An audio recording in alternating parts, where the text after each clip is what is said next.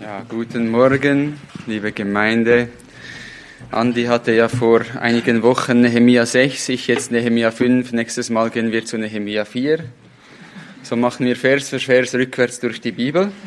Nein, das ist ein Spaß. Das ist einfach Zufall, dass es so ist. Ich möchte zu Beginn noch beten. Ja, großer Gott, du bist der Gott, den wir zu fürchten haben. Du bist heilig. Und wir wollen vor dich treten jetzt und wir wollen deine Worte hören. Und ich bitte dich, gib du Gnade, dass ich deine Worte reden darf und dass wir zuhören können. Amen. Erst kürzlich las ich in der Deutschen Zeitung Die Tagesschau einen spannenden Artikel. Es handelte sich um Boris Johnson, den aktuellen Premierminister Englands. Der Titel dieses Beitrags war "Einer, an dem nichts kleben bleibt". Ich zitiere einen kleinen Teil aus diesem Beitrag. Boris Johnson sitzt fest im Sattel. Ob politische Krisen oder persönliche Affären, an ihm bleibt nichts haften. Was das angeht, ist Johnson ein Phänomen. Er ist ein Premier mit Teflon-Qualitäten, wie eine Teflonpfanne, wo nichts anbratet. Die Liste der Verfehlungen und Vorkommnisse, mit denen er für Schlagzeilen gesorgt hat, ist lang. Von gescheiterten Projekten über Frauengeschichten bis hin zu rassistischen Äußerungen, der Verbreitung von Unwahrheiten und Wallpapergate. Wer nicht weiß, was das ist, Geldveruntreuung für private Ferien und Wohnungsrenovationen. Leider ist das kein Einzelfall. Der Volksmund sagt dazu, jeder hat doch ein bisschen Dreck am Stecken. Und wenn man genauer hinschaut, dann scheint das zu stimmen. Offenbar entschuldigt man sich so für sein eigenes Fehlverhalten. Und dann passt man sich dem vorherrschenden Treiben wieder an und sündigt munter und umso freier weiter. Ich will euch heute einen Mann vorstellen, der sich diesem Treiben nicht angeschlossen hätte. Und ich lese euch Nehemia 5, Vers 15 vor. Hört gut zu. Aber die früheren Statthalter, die vor mir gewesen waren, hatten das Volk beschwert und Brot und Wein von ihnen genommen. Dazu 40 Schekel Silber. Das war eigentlich 500 Gramm täglich. Auch ihre Diener herrschten willkürlich über das Volk. Und jetzt kommt's. Ich aber tat nicht so, aus Furcht vor Gott. Nehemia ist nicht so gut bekannt wie manche andere Helden im Alten Testament. Er war ein guter Planer, er hatte einen hervorragenden Charakter und vor allem viel Liebe zu Gott und Jerusalem im Herzen.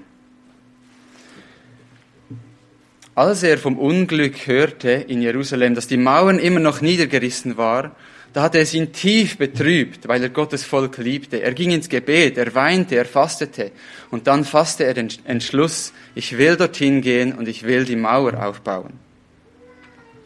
Später wurde er dann zum Gouverneur der Region Juda ernannt. Und dabei stellte er fest, dass seine Vorgänger, wie heute auch manche Firmenchefen oder Machthaber, die Gewohnheit hatten, die Leute, die unter ihrer Regierung standen, auszuquetschen. Sie lebten selber in Wohlstand und Reichtum, während das Volk Not leidete. Das war so üblich. Niemand hätte sich gewundert, wenn Nehemia das auch genau so getan hätte. Es wäre auch sein Recht gewesen, in gewissem Sinne. Aber er hatte das Gefühl, dass er seine Hände sauber halten müsste. Warum tat er nicht, was alle anderen unter ähnlichen Umständen getan hätten? Seine Antwort ist wunderbar einfach. Aus Furcht vor Gott.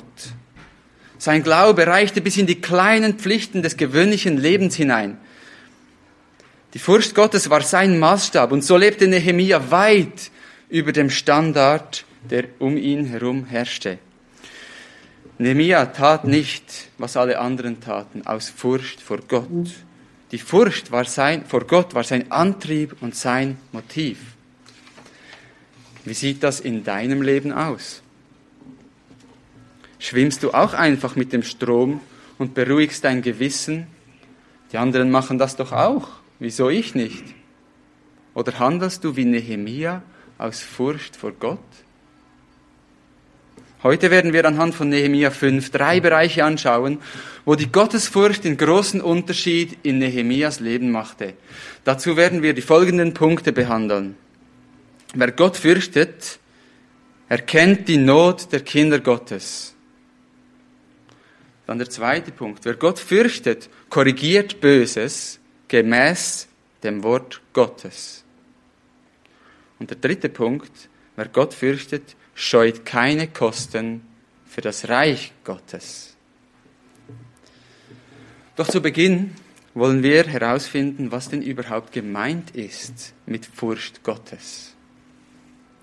Das Wort, das hier für Furcht benutzt wird, bedeutet Furcht im Sinne von Angst oder auch Ehrfurcht. Es kann beides bedeuten. Ich will es so sagen.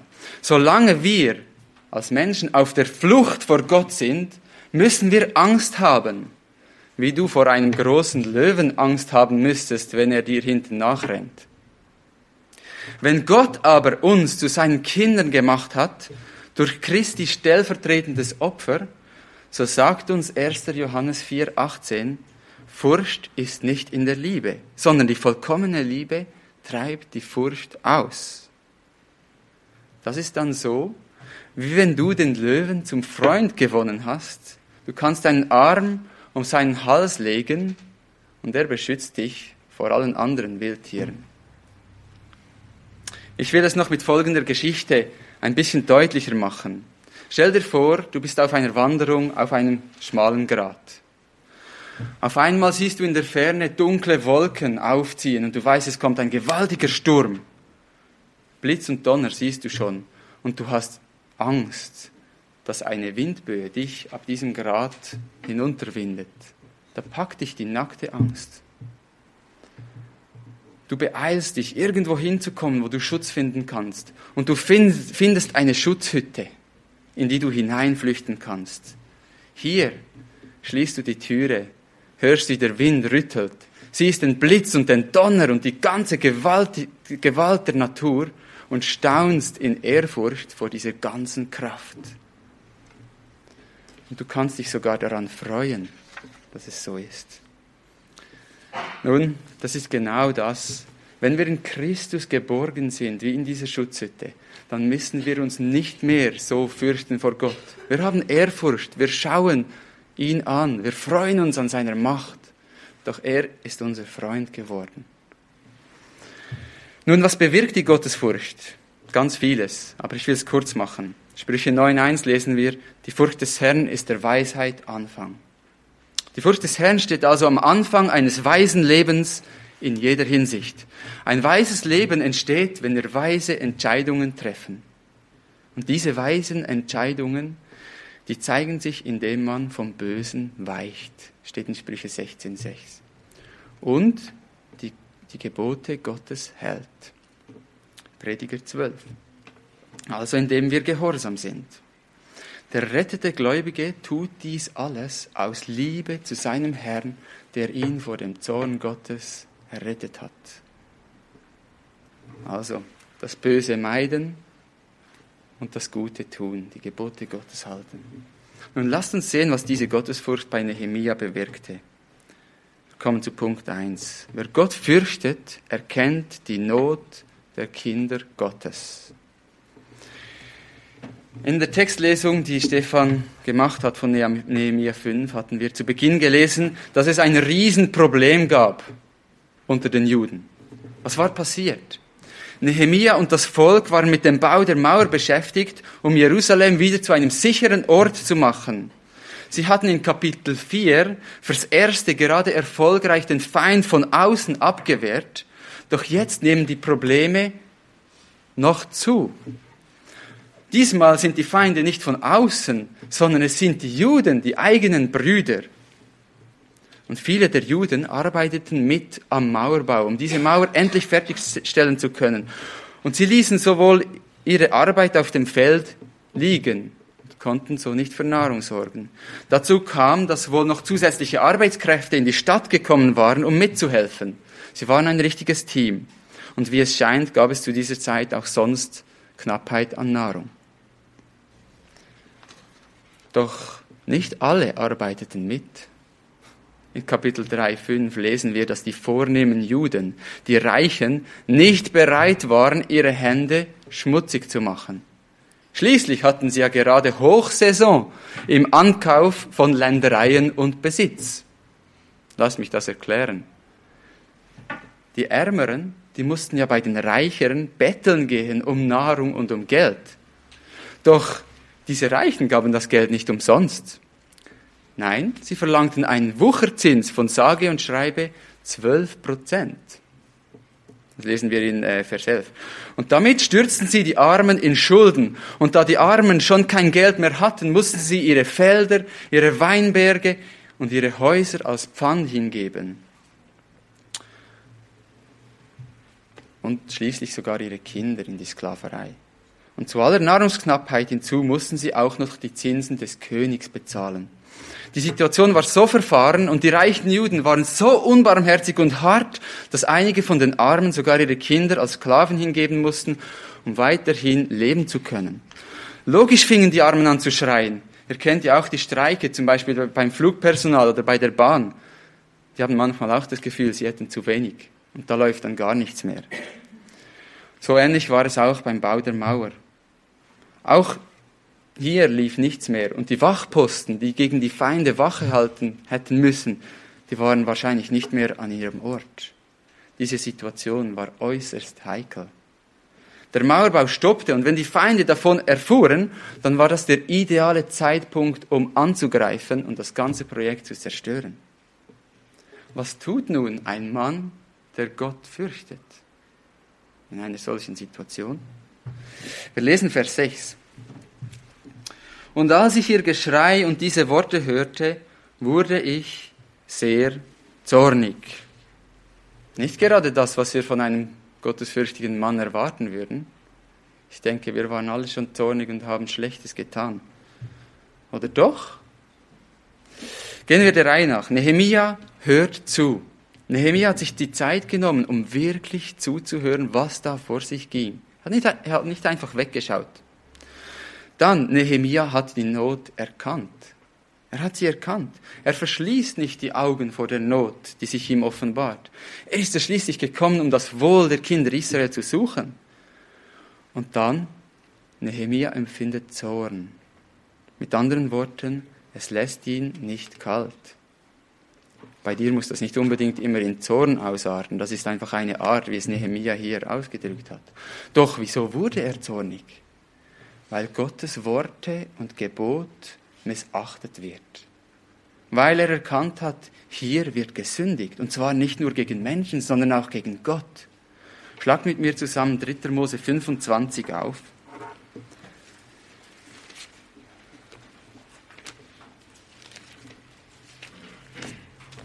3. Mose 25 ab Vers 35.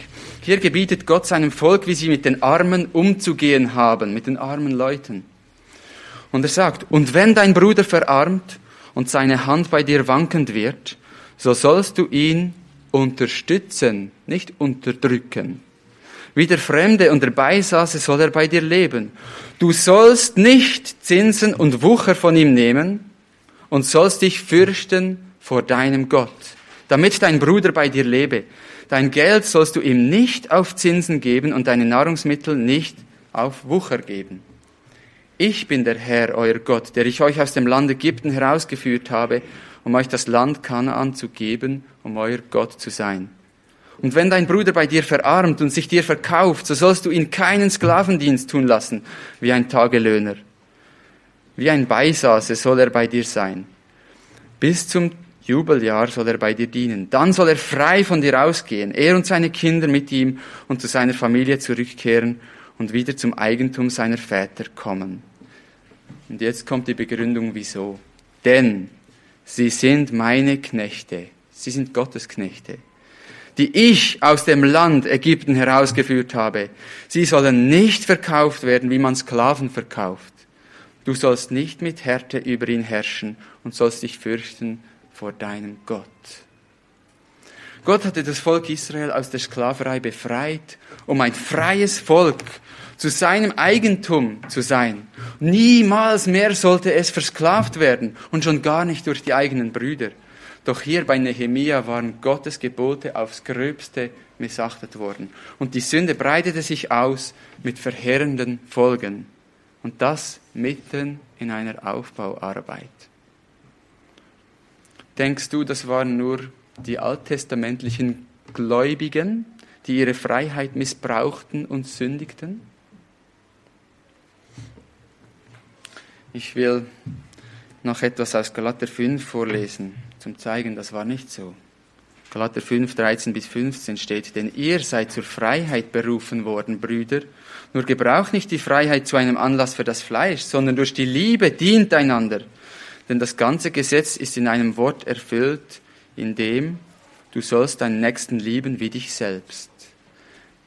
Und jetzt kommt's. Wenn ihr aber einander beißt und fresst, so seht zu, dass ihr nicht voneinander verzehrt werdet.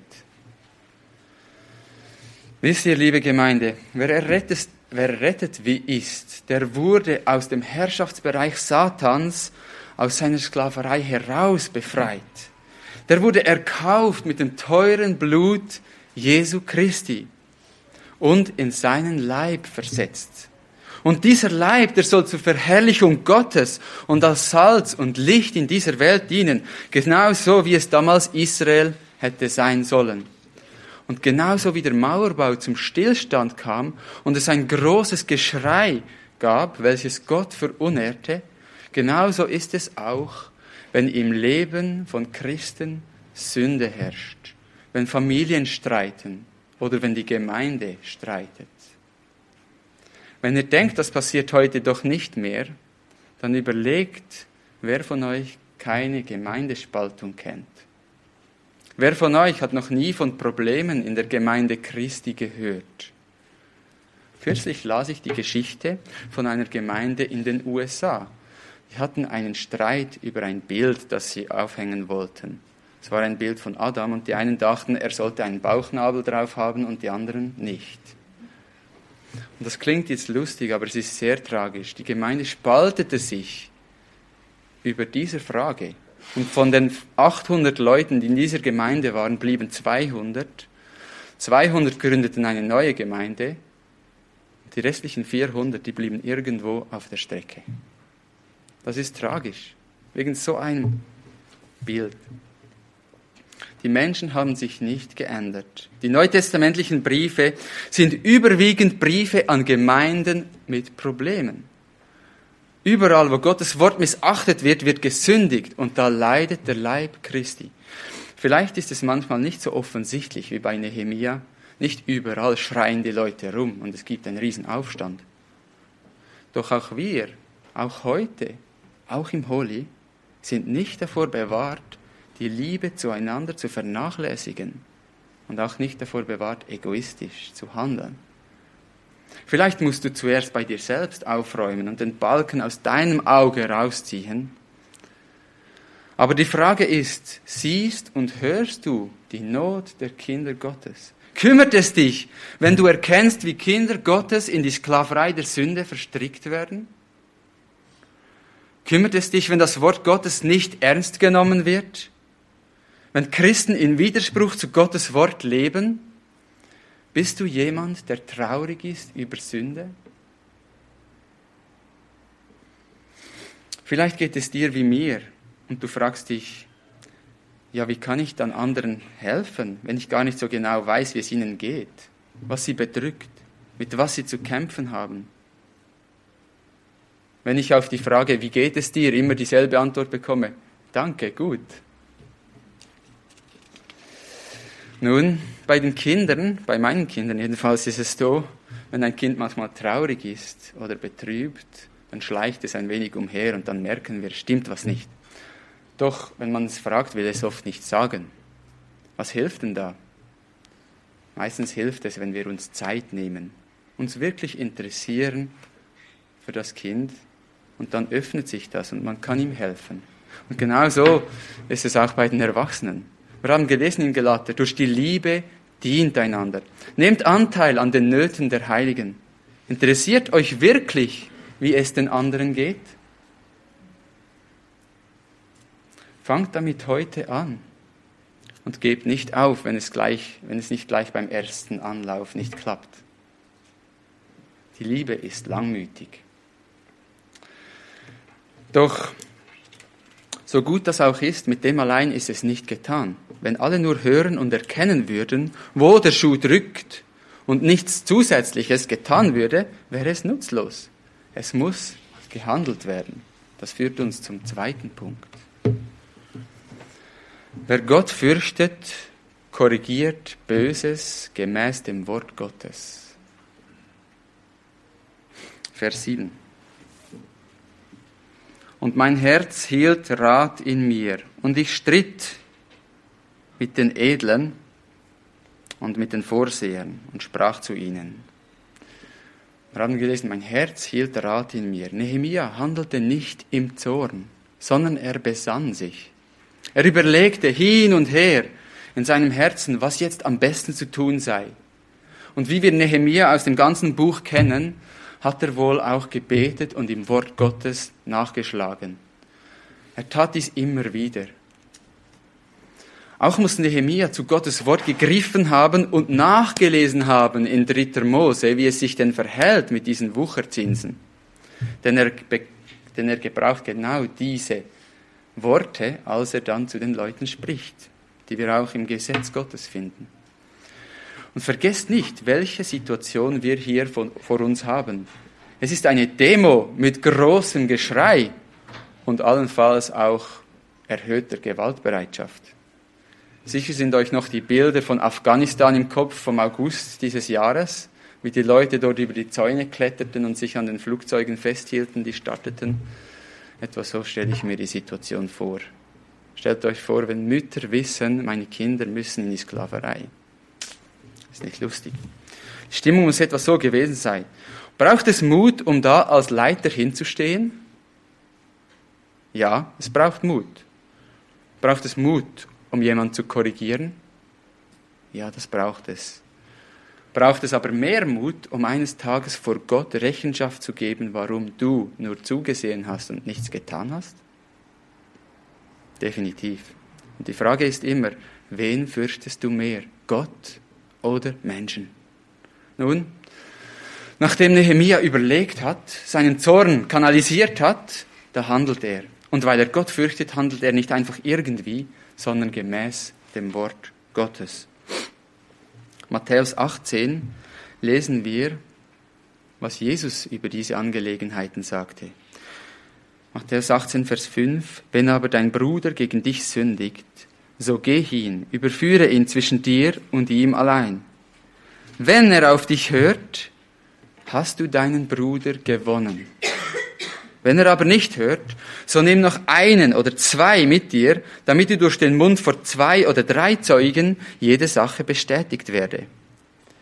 Wenn er aber nicht auf sie hört, so sage es der Versammlung. Wenn er aber auch auf die Versammlung nicht hört, sei er dir wie der Heide und der Zöllner. Und so geht Nehemia mit der Einstellung, seine Brüder zu überführen von ihrer Sünde und sie wieder zurückzubringen zur Furcht Gottes. Er geht hin und er versucht, sie zu gewinnen. Wir lesen Nehemia 5, 7 bis 13. Und mein Herz hielt Rat in mir, und ich stritt mit den Edlen und mit den Vorstehern und sprach zu ihnen. Merkt ihr, er geht direkt auf die Übeltäter zu. Kein hinten herumreden, kein Plappern. Er packt den Stier bei den Hörnern. Und dann sagt er, auf Wucher leiht ihr jeder seinem Bruder. Und das ist genau der Begriff aus dem Gesetz. Nehemia hält ihnen das Gesetz Gottes vor die Augen und sagt ihnen, ihr habt gesündigt. Er nennt die Sünde konkret beim Namen. Dann sagt er weiter, und ich veranstaltete eine große Versammlung gegen sie.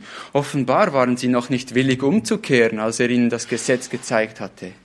Und weil es eine so große Sache war, spricht er jetzt öffentlich zu ihnen. Vers 8, und ich sprach zu ihnen, wir haben unsere Brüder, die Juden, die den Nationen verkauft waren, soweit es uns möglich war, losgekauft. Und ihr wollt etwa eure Brüder verkaufen und sie sollen sich uns verkaufen? Damit meint er, soll ich sie dann wieder zurückkaufen aus eurer Sklaverei? Da schwiegen sie und fanden keine Antwort. Und ich sprach, nicht gut ist die Sache, die ihr tut. Solltet ihr nicht in der Furcht unseres Gottes wandeln, dass wir nicht den Nationen, unseren Feinden, zum Hohn seien? Aber auch ich, meine Brüder und meine Diener, wir haben ihnen Geld und Getreide geliehen. In der CSV steht, klein gedruckt, auf Wucher geliehen.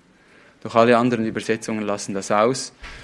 Und so wie wir Nehemia kennen, hat er wohl nicht Wucher betrieben. Das ist einfach so ein Zusatz, dass der drin ist. Und er sagt ihnen, lasst uns doch diese Forderung erlassen. Gebt ihnen doch gleich heute ihre Felder, ihre Weinberge, ihre Olivengärten und ihre Häuser zurück und erlasst ihnen den Zins von dem Geld und dem Getreide, dem Most und dem Öl, das ihr ihnen auf Wucher geliehen habt. Und da sprachen sie, wir wollen es zurückgeben. Ein Riesenwunder ist geschehen. Und wir wollen nichts von ihnen fordern. Wir wollen so tun, wie du sagst. Und ich rief die Priester und ließ sie schwören, nach diesem Wort zu tun. Auch schüttelte ich meinen Gewandbausch aus und sprach, so möge Gott jedermann, der dieses Wort nicht aufrechterhalten wird, aus seinem Haus und aus seinem Erwerb schütteln. Und so sei er ausgeschüttelt und ausgeleert. Und die ganze Versammlung sprach, Amen. Und sie lobten den Herrn. Und das Volk tat nach diesem Wort. Kurz gesagt, Nehemia führt das Volk Gottes zurück zum Bund mit Gott. Zurück in die Beziehung zu Gott und zurück in die Beziehung zueinander. Erstens, er stellt ihre Sünde bloß durch die Wahrheit, durch das Gesetz Gottes. Zweitens, Gott bewirkt die Buße. Es ist nicht Nehemia. Gott hat Buße bewirkt. Durch das, was Nehemia getan hat. Drittens, Nehemia besteht auf echten Werken der Buße. Er sagt, gebt zurück. Wie bei Zachäus zum Beispiel. Und viertens, Nehemia fordert Rechenschaft. Er erschwert es ihnen, wieder zurück in diese Sünde zu fallen. So wird das Volk wiederhergestellt als ein einiges Volk, das Gott dient und wieder bereit ist, am Aufbau dieser Mauer weiterzuarbeiten. Habt ihr bemerkt, am Anfang in Vers 1 heißt es, es entstand ein großes Geschrei. Und am Ende von Vers 13 heißt es, und sie lobten den Herrn. Das ist das Resultat, wenn das Volk Gottes nach Gottes Worten handelt und in Gottes Furcht wandelt. Doch das geschieht nicht von alleine. Gott benutzt und gebraucht immer wieder gottesfürchtige Leute, die mutig hinstehen und Sünde korrigieren. Wer Gott fürchtet, der korrigiert Böses, und zwar gemäß dem Wort Gottes. Auch in unserem Leben gibt es immer wieder Situationen, wo Sünde Streit verursacht. Unter Freunden, in der Familie, unter unseren Kindern. Wie schnell ist der Frieden dahin und das Zeugnis der Einheit, das wir haben sollten. Das Salz und das Licht ist weg. Hast du den Mut, ein Friedensstifter zu sein, so wie es Nehemia war? Genauso wie Nehemia solltest auch du deinen Nächsten gewinnen, wie es in Matthäus 18 heißt. Ich lese es nochmals vor. Wenn aber dein Bruder gegen dich sündigt, so geh hin, überführe ihn zwischen dir und ihm allein. Und wenn er auf dich hört, hast du deinen Bruder gewonnen. Das ist das Ziel, den Nächsten zu gewinnen. Die reichen Juden hatten einfach so gehandelt, weil es alle Heiden zu dieser Zeit auch genau so getan hatten. Doch gemäß Gottes Wort war es Sünde. Auch wir sind in einer zunehmend gottlosen Gesellschaft. Wir sind da, wir leben in dieser Welt. Denkt nicht, dass das nicht abfärbt. Vielleicht nimmst du es nicht mehr so genau mit der Wahrheit. Oder Du hast dich dem Zeitgeist angepasst in deinem Verständnis von der Ehe, vom Gender oder Homosexualität. Es muss nicht sein, dass du genau mit all dem einverstanden bist, doch vielleicht erkennst du die Grenzen nicht mehr so scharf.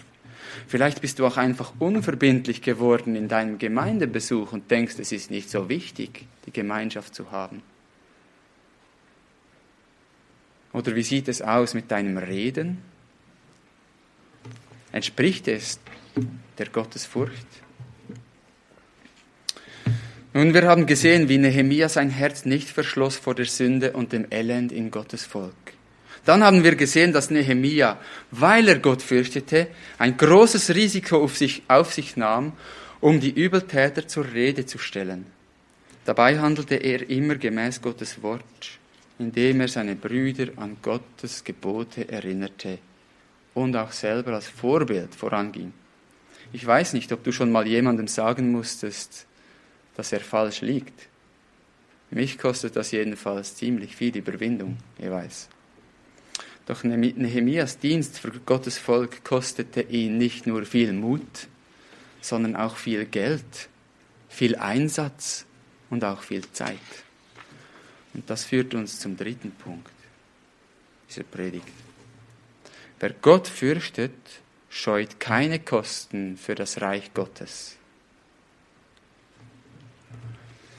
2 Sachen habe ich euch noch unterschlagen in den vorigen Versen. In Vers 8 steht, Nehemia hatte Juden aus der Sklaverei ausgelöst. Er hatte sie losgekauft mit seinem eigenen Geld. Er ließ es sich etwas kosten, das Volk Gottes aus der Sklaverei zu befreien. Das waren wohl solche, die in Babylon in die Sklaverei gekommen waren. Und er hat sie dort freigekauft. Und das Zweite, was ich euch unterschlagen habe, steht in Vers 10. Nehemia selbst hat auch alle Schulden getilgt, welche die Armen bei ihm gemacht hatten. Er hat ihnen auch alles gegeben. Hätte er nicht tun müssen. Er hatte nicht auf Wucher gehandelt. Aber er hat es getan. Und nun wollen wir die Verse 14 bis 18 anschauen. Die Verse 14 bis 19 sind ein kurzer Einschub, ein Rückblick auf diese Zeit. Vorher waren wir mitten im Mauerbau und jetzt gibt es einen kurzen Rückblick. In Kapitel 6 sind wir dann wieder beim Mauerbau. Doch dieser Einschub passt perfekt dahin. Der Heilige Geist wollte ihn auch genau hier haben, denn dieser Einschub zeigt uns, dass Nehemia nicht nur während des Mauerbaus ein gottesfürchtiger Leiter war, sondern auch während diesen ganzen 12 Jahren als Statthalter.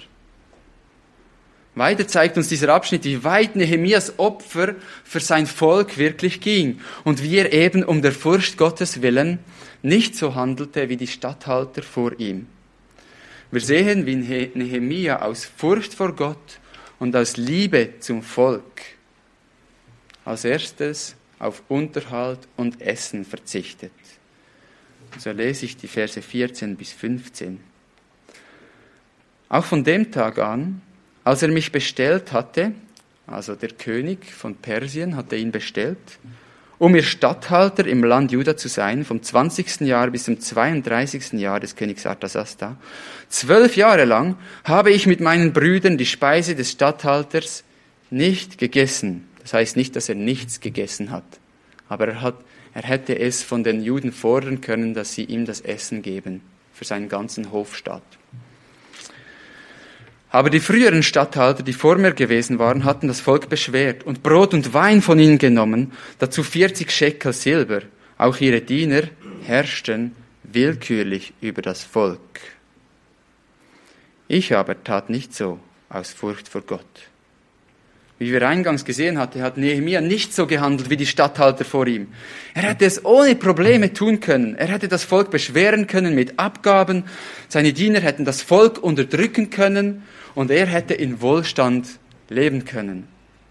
Niemand hätte es ihm verübelt, war es doch so Brauch. Und hatte er doch alle Befugnis und alle Macht dazu. Doch er tat dies nicht. Im Gegenteil, in Vers 17 bis 18 wird uns gesagt, wie großzügig er dabei noch handelte. Er hat nicht nur verzichtet, nein, er hat sogar noch darauf noch mehr gegeben. Stellt euch vor, ihr könntet jeden Tag an so einem Tisch sitzen. Besonders uns Männern läuft ja schon das Wasser im Mund zusammen, wenn wir diese Liste hören. Ich lese sie mal vor. 17 bis 18. Und die Juden, sowohl die Vorsteher, 150 Mann, als auch die aus den Nationen, die ringsumher wohnten, zu uns kamen, waren an meinem Tisch. Und was für einen Tag zubereitet wurde, ein Rind, 6 ausgewählte Schafe und Geflügel wurden mir zubereitet und alle 10 Tage allerlei Wein in Menge. Und trotzdem forderte ich nicht die Speise des Statthalters. Und hier kommt der Grund, denn der Dienst lastete schwer auf diesem Volk. Bedenkt, 12 Jahre lang bezahlte Nehemia das Essen für mindestens 150 Männer aus seiner eigenen Tasche, aus seinem Ersparten, wo er als Mundschenk gearbeitet hatte. Über 12 Jahre hinweg waren das 4.380 Rinder, über 26.000 Schafe, noch viel mehr Hühner und mindestens 70.000 Liter Wein. Stellt euch das einmal vor, was das heute kosten würde. Ich habe so grob ausgerechnet, wahrscheinlich um die 20 Millionen. Ich würde sagen, keiner von uns, der hier sitzt, könnte so etwas bezahlen. Doch damit nicht genug. Nehemia selbst arbeitete auch am Bau der Mauer mit. Vers 16. Es kostete ihn Schweiß. Wir lesen, und auch am Werk dieser Mauer fasste ich mit an. Und wir kauften kein Feld. Und alle meine Diener waren dort zum Werk versammelt. Er erniedrigte sich und hat selbst mitgeholfen. Und seine Diener hat er sogar mitarbeiten lassen, anstatt er hätte sie einsetzen können, um seine Felder zu bewirtschaften, seine Geschäfte zu machen. Nein, er hat ihnen gesagt, so, ihr kommt auch und ihr helft auch mit.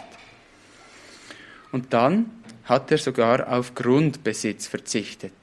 Es wäre sein Recht gewesen, Grund aufzukaufen und sich günstig Reichtum zu verschaffen. Doch er tat all dies nicht und er ließ sich all das kosten, weil er Gott fürchtete und weil er sein Volk wirklich liebte. Und wenn du denkst, dass dieser Preis ziemlich hoch ist, den Nehemia gezahlt hat, dann höre zu, was Christus, der dich errettet hat, für dich gezahlt hat. Nehemia, er verzichtete auf seine Stellung beim König in Persien und auf alle Annehmlichkeiten, die er dort hatte, das Ansehen und den guten Lohn. Jesus aber, er verzichtete auf alle Herrlichkeiten und alle Annehmlichkeit bei seinem Vater im Himmel. Er verzichtete auf viel mehr. Nehemia, er beugte sich und er wurde wie einer von den Arbeitern und er half mit beim Mauerbau, weil er nicht zusehen konnte, wie sein Volk unter der Last litt. Und Jesus, er beugte sich. In Jesaja 53 heißt, Jesus wurde misshandelt, aber er beugte sich und tat seinen Mund nicht auf. Und er trug die Last, die wir hätten tragen müssen.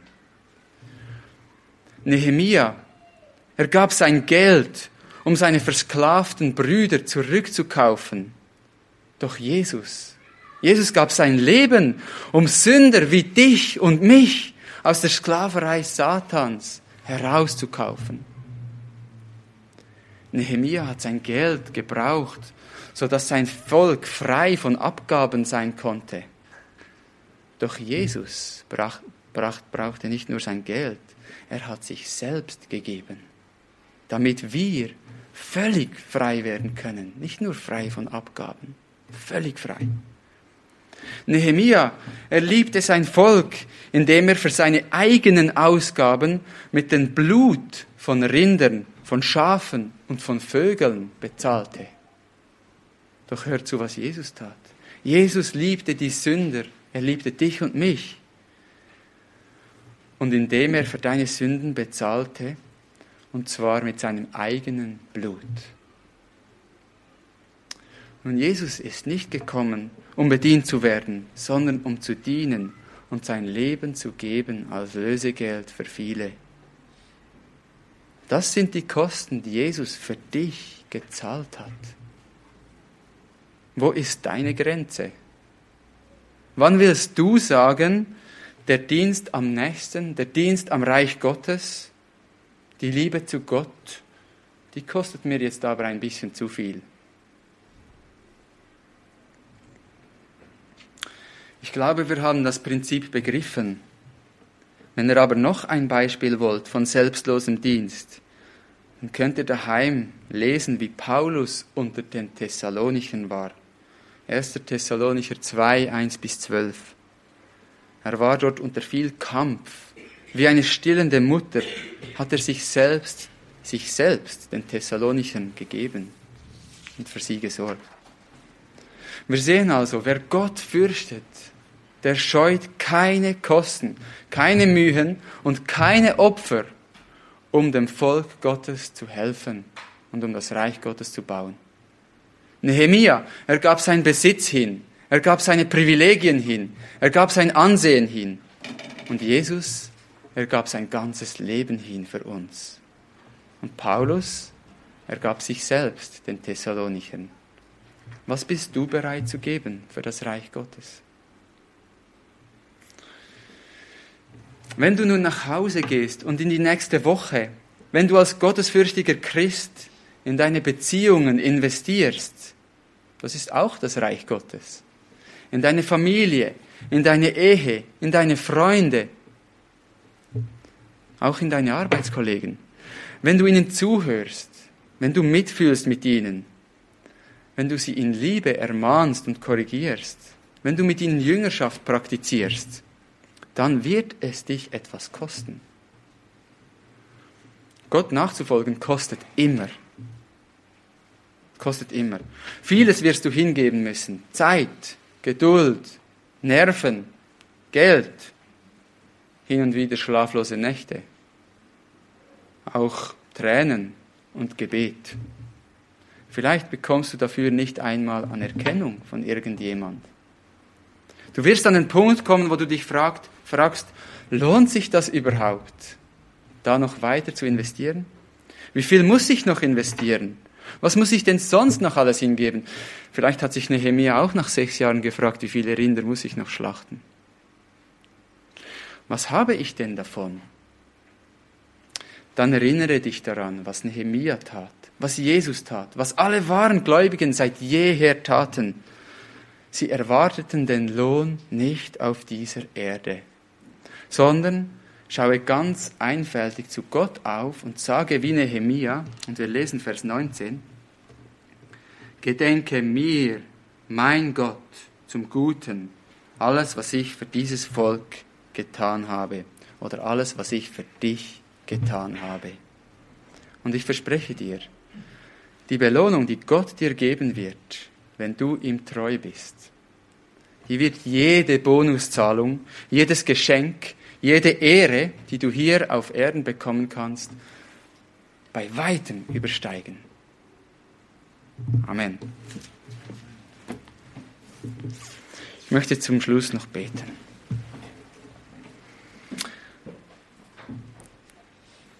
Ja, Vater im Himmel, wir danken dir für das Beispiel, das du uns gegeben hast durch Nehemia.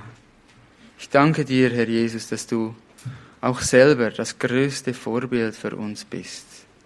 Und ich danke dir, dass du uns hilfst, dass wir die Worte, die wir heute Morgen gehört haben, einfach bewegen können vor dir und auch anwenden können in unserem Leben. Vielen Dank, dass du uns dabei hilfst. Amen.